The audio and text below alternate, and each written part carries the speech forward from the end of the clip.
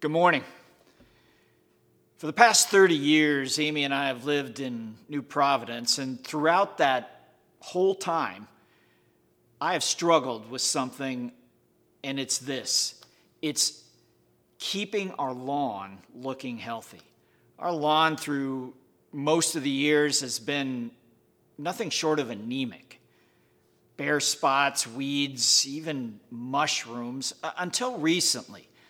A couple of months ago, I was out in my backyard cutting the yard, and I noticed something unusual. It was that my lawn was starting in the backyard to look really great. And I looked over at our neighbor's lawn, which had always looked really good, and I realized that their healthy lawn was encroaching into my anemic lawn and getting it to a point that it looked very much like theirs. I want to hold that up as an illustration of what can happen in a person's life, especially a person's spiritual life, where in the midst of the struggles and the challenges of life, when you embed yourself in with fellow believers who can influence you and help you become so much more, it's something that I want to hold up to us this morning. So many people, and I think especially in this moment in history, in the middle of a global pandemic, in the middle of so many things going on in America and literally around the world, struggling, being challenged to be all that God's called us to be, tired, weak, stuck, anemic. Man, if that describes you this morning, I want you to know that there is hope. Hope that can be found in the Lord Jesus. Hope that can be found as the Spirit of God comes alive in our hearts and in our lives and in who we are. Man, when we are struggling, when we're off base, Jesus again and again comes. And he comes intimately. He comes tangibly. Matthew 11 is as true today as it was when these words were first spoken. Come to me, Jesus says, all you who are weary and burdened, weak, tired, anemic, and I will give you rest. Take my yoke upon you and learn from me. I am gentle and humble in heart. In me you will find rest for your soul. For my yoke is easy. My burden is light. There is hope found in Jesus as he comes into your life in very specific and tangible ways. And there's hope to be found in the Holy Spirit as he comes in power. And he does come in power. He is a force to be reckoned with, as we've been discovering through this series taken from the book of the Acts. You who are tired, weak, stuck, anemic, Jesus says in Acts 1:8, you will receive power when the Spirit comes upon you.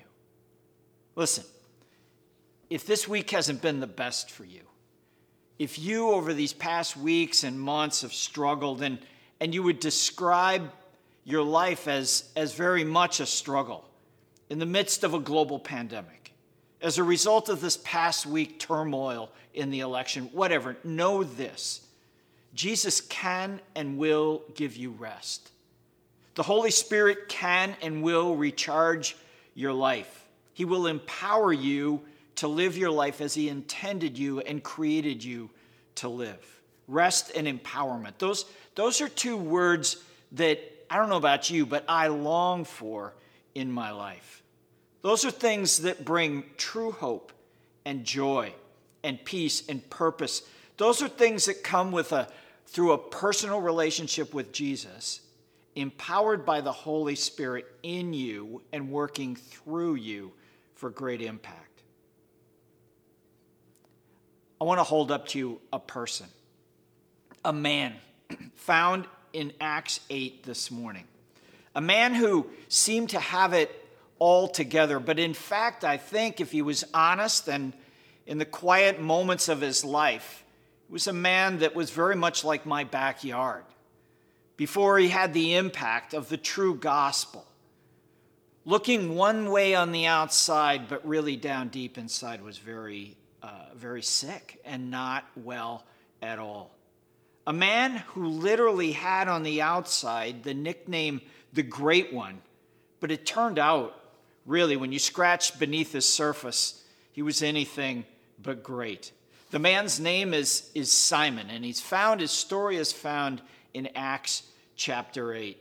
Simon lived in Samaria, which was a land where people practiced sort of a mixed bag of religiosity, from Judaism to pagan worships, and they sort of meshed it all together.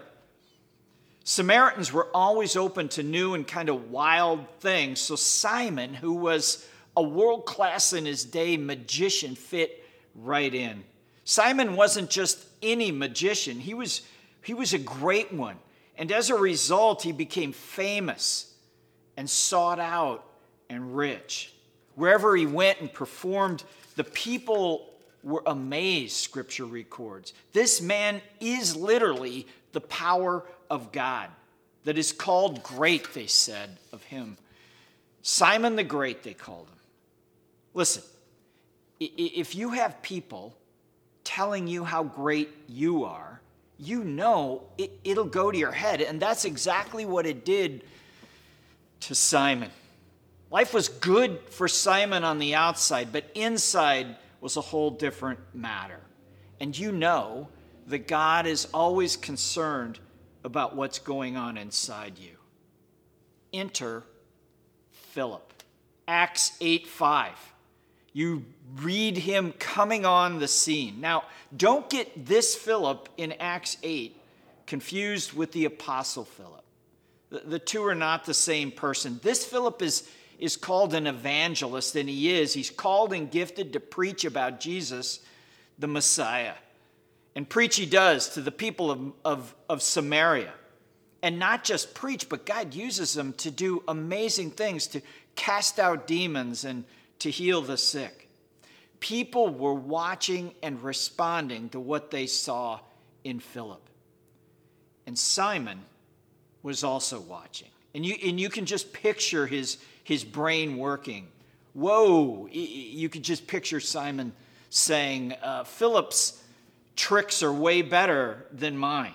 Whoa, wait a minute here. I'm losing my audience. Thinking that sometimes it's better to join them when you can't beat them. Simon, like so many other Samaritans listening and watching Philip, decided to believe and to be baptized. And Scripture records in Acts 8 that he was. Now, I don't know what was really going on in Simon's heart. It's not for me to judge. It's never appropriate to size up what's going on in another person's heart. But I will say this, that from that moment on, Simon's life doesn't seem to well reflect a walk with Jesus, a relationship with Jesus. You give your life to Jesus, you become baptized in his name, as Scripture records Simon said he did. Your life, your words should and will reflect that. Simon's didn't.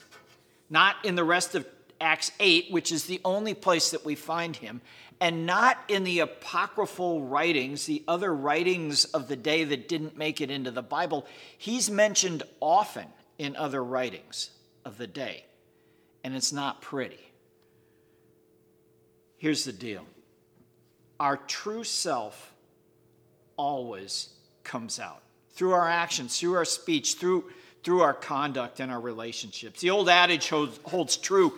You can fool some of the people all the time and all the people some of the time, but you can never really fool all the people all the time. Your true heart, your true self comes out in your life for all to see. And definitely, it's very apparent in Acts 8 that you could never fool Peter. Peter was a true pastor. Peter was in tune with the Holy Spirit.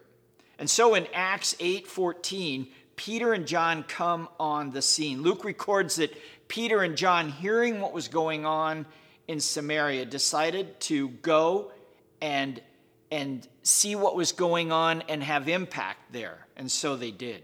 And once they got to Samaria, they gathered with the new converts and spent time with them, praying for them and helping them step deeper into the move of the Spirit, the ways of the Spirit of God. And apparently, reading between the lines, Simon didn't join in with them, with the crowd, with the teaching and the prayer and the time with Peter and with John. Why? Why did he hang back? I mean, I have my hunches, but I don't really know. Luke records that eventually Simon approaches Peter, apparently alone. Like, Peter, can I talk to you for a minute? And he offers him money in order to receive the Holy Spirit. Peter's response in verse 20 is one that I can't even repeat here. Not verbatim. And you can read it for yourself. Acts 8, verse 20. Peter's response to Simon's offering money as a bribe to be able to receive what he sees happening in other people's lives. Peter had heard about Simon, and he knew his heart. And so let's just say that he says to Simon where he can take and put his money and himself. And the word literally translated there, and take a look for yourself what word your translation uses. But the Greek word literally translated in verse 20 is perdition. I think the NIV says perish. Hell is a literal translation of the word there that Peter uses, telling Simon where he can take his money and himself. May your money perish with you, he says. Those are incredibly strong words. Peter had heard all about Simon, and he was able to read through and ask and see what he was really about.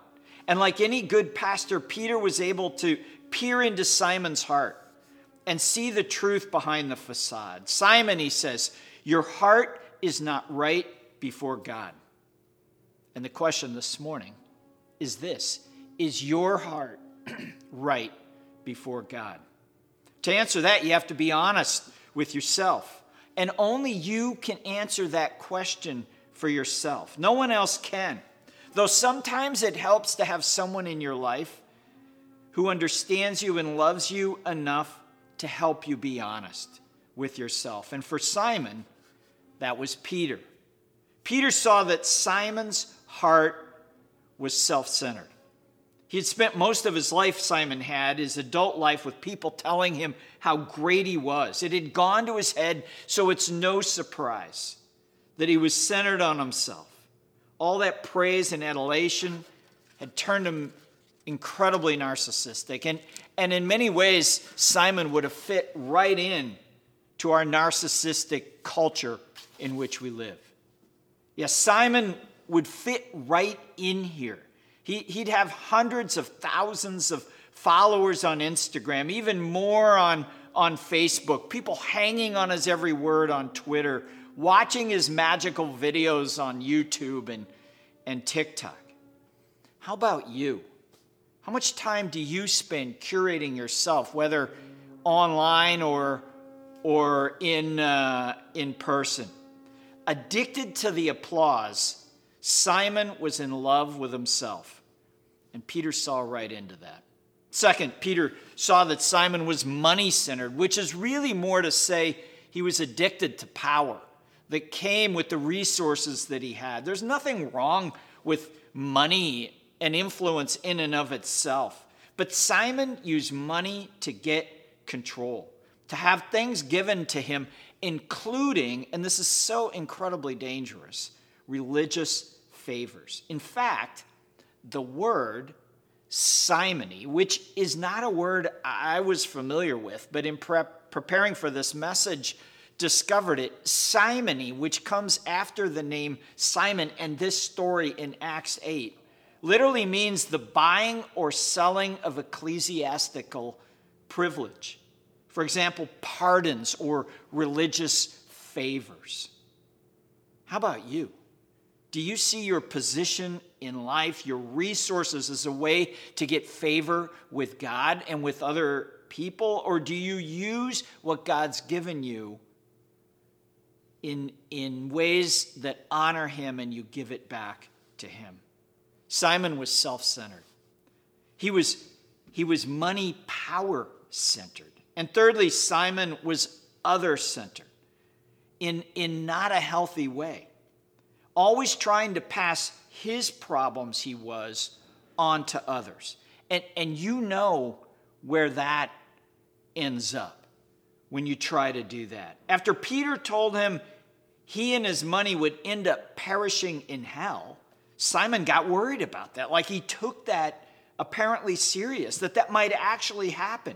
And rather than take responsibility for it and his own life and his own future, and change his attitude, he tried to pass the responsibility back on to Peter. Peter, he said, please pray for me. Peter, please make sure that doesn't happen to me. Peter, please, I put this on you, back on you now. This would be like you or me going up to a pastor or a trusted friend, weighed down with a major problem, and just throwing it back on them, actually blaming them for calling us out on something they see in our life. You, me, we are responsible for our own lives and our own well-being. And to pass on to others our problem is not a healthy thing to do. And so Peter looked right into Simon's heart and saw someone that was self-focused, focused on the fact that he had influence through money and through other ways to influence others, and someone who was constantly deflecting and putting his problems back on other people. Peter saw all that in Simon's life, and he called him out on it. He told him the truth. And so the question this morning is this: do you have someone in your life that knows you well enough, who loves you enough to tell you the truth about you? And I don't mean that rhetorically. Like, could you write that person's name down? And if you can't, may you find someone like that. A friend, a spouse, a pastor, a mentor, a therapist, someone who cares enough, who you trust, to encourage you on the journey to health and well-being. We all need people like that in our life. Someone who cares enough to call you on what you really are, to call you to repentance first and foremost, starting in the heart. Peter says to Simon in Acts 8, repent of this wickedness of yours. Now, that's not easy to hear. That's not pleasant to hear. None of us want to hear that said to us. To repent is to turn around, to change, to stop in your tracks, to shift focus, to change heart. The Hebrew word, there's a couple of words translated repent in the Old Testament. One is sube, which is repeated like 800 times. So it's one of the great themes of the Old Testament, literally meaning to return, to seek, to restore, turning around, going and thinking now a way that's different from the way you were going and thinking before. Repentance is what John the Baptist calls in his crying out in the wilderness. I have not come, Jesus says in Luke 5, to call the righteous, but sinners to repentance. That is what Jesus says to us today. That is why Jesus came to earth. Peter challenges Simon to repent of his wickedness, his sin. And apparently he didn't do that when he, as Luke records in Acts, came to faith and was baptized. His heart and his actions betray that. I don't think it's judgmental to suggest in the story of Simon that he did not change his ways at that moment of coming to faith and being baptized. How about you this morning? Is God calling you to repent, to turn around, to stop, to wake up, to move in a different direction? May you have the courage to do that. And it does take great courage to repent. May you have someone in your life to help you do that. Because not only does it take courage, but it is tough to do alone. May you have a true friend that will call you to repentance. And second, may you have someone in your life to challenge you to prayer, to pray. Peter does that to Simon. He challenges Simon to pray. Heartfelt. He looks Simon in the eye and he says this: pray to the Lord that, if possible, the intent of your heart may be forgiven you. Man, that's a powerful statement. And there's no guarantee there, apparently. Pray to the Lord that, if possible, the intent of your heart may be forgiven you. I think another way of him saying that is cry out to God, beg God for help here, because this will not be easy. Just by praying doesn't mean that all will change. I see the bitterness in your heart, Peter says. He calls him out on that. I see the fact that you are captive to your sin, Simon. I can see that. You can deny that it exists, but I'm a relative stranger to you, and I see it in your life. Your only hope, Peter says to Simon, is for you to cry out to God in prayer and beg him to forgive you and to heal you. And this will not be easy. How about you? Do you have the courage this morning? Do you have the desire this morning to get specific with your sin before God? To go to him in prayer, to confess literally where you're at with him and with things around you, your actions, your heart, to confess, to beg him for forgiveness. May you do that today. May you today experience a freedom and a liberation from the things that bind you and hold you back, and from the things that ultimately will destroy your life. May you do that today. May you experience a freedom that comes from the gracious hand of a giving and powerful Father. Repentance, prayer for forgiveness, and finally, submission. Peter calls Simon to submit to the move of the Spirit in his life, voluntarily, heartfelt submission. That is a powerful thing. And sadly, he doesn't do it. You know, at its heart, that the act of baptism is an act of submission. When the person willingly goes down, submits to the one baptizing in Jesus' name, to submit to the will of the Spirit is a dynamic, powerful thing. And sadly, Simon doesn't do it. Instead, he passes the buck, as I mentioned earlier, to Peter. Pray for me, Peter. Make sure I don't lose my money. Make sure I don't end up perishing in hell forever. You're with God. You can take care of me. You please make sure that I'm okay. How about you this morning? Are you taking responsibility for your own life here? Or are you passing the buck on to someone else? It's my parents' fault. It's my kids' fault. It's the government's fault. It's my pastor's fault. May you and I have the courage to take responsibility for our own lives. Listen, Simon had his moment here with Peter. He had a moment. It came and it went. And it ends abruptly. Like once Peter kind of Simon shoves stuff back on, his life back on Peter, that's the end of it. There's no more mention of him, what happens next, other than in the apocryphal writings, as I mentioned, and it isn't pretty. He fumbles around a wasted life, and in the end, the only thing we remember him for is the English word simony, which isn't good. What about you?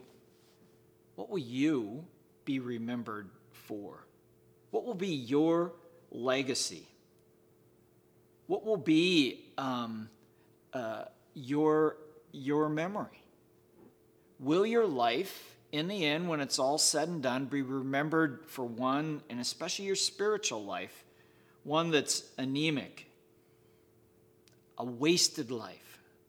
Or will it be one that will be remembered for the Spirit of God coming alive and using you in ways that you could have never dreamed possible? May you and me, like Simon, repent of our sin. May we pray for forgiveness. May we respond and submit to the power of the Holy Spirit. And many times that involves responding and submitting to people around us that love us. May we be nourished in the days ahead. May we come alive in ways that we never dreamed possible. May you and I fully know the freedom and the life of freedom that comes through repentance and forgiveness. And may you and I be led by the Spirit into a future that is good and into a life that really matters, a life that is consequential and leaves an impact for generations to come. Let's pray.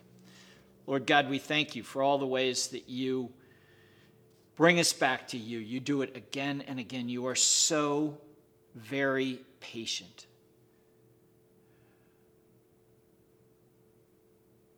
Would you call us to repentance? Would you forgive us of our sin? Would you fuel our life as we submit to the Spirit? Would you use us and the privilege of that for your kingdom's advancement here on earth, as it already is in splendor in heaven? Thank you for hope. Thank you for a peace and a joy that comes in our life through submission to you, Jesus. In your name we pray. Amen.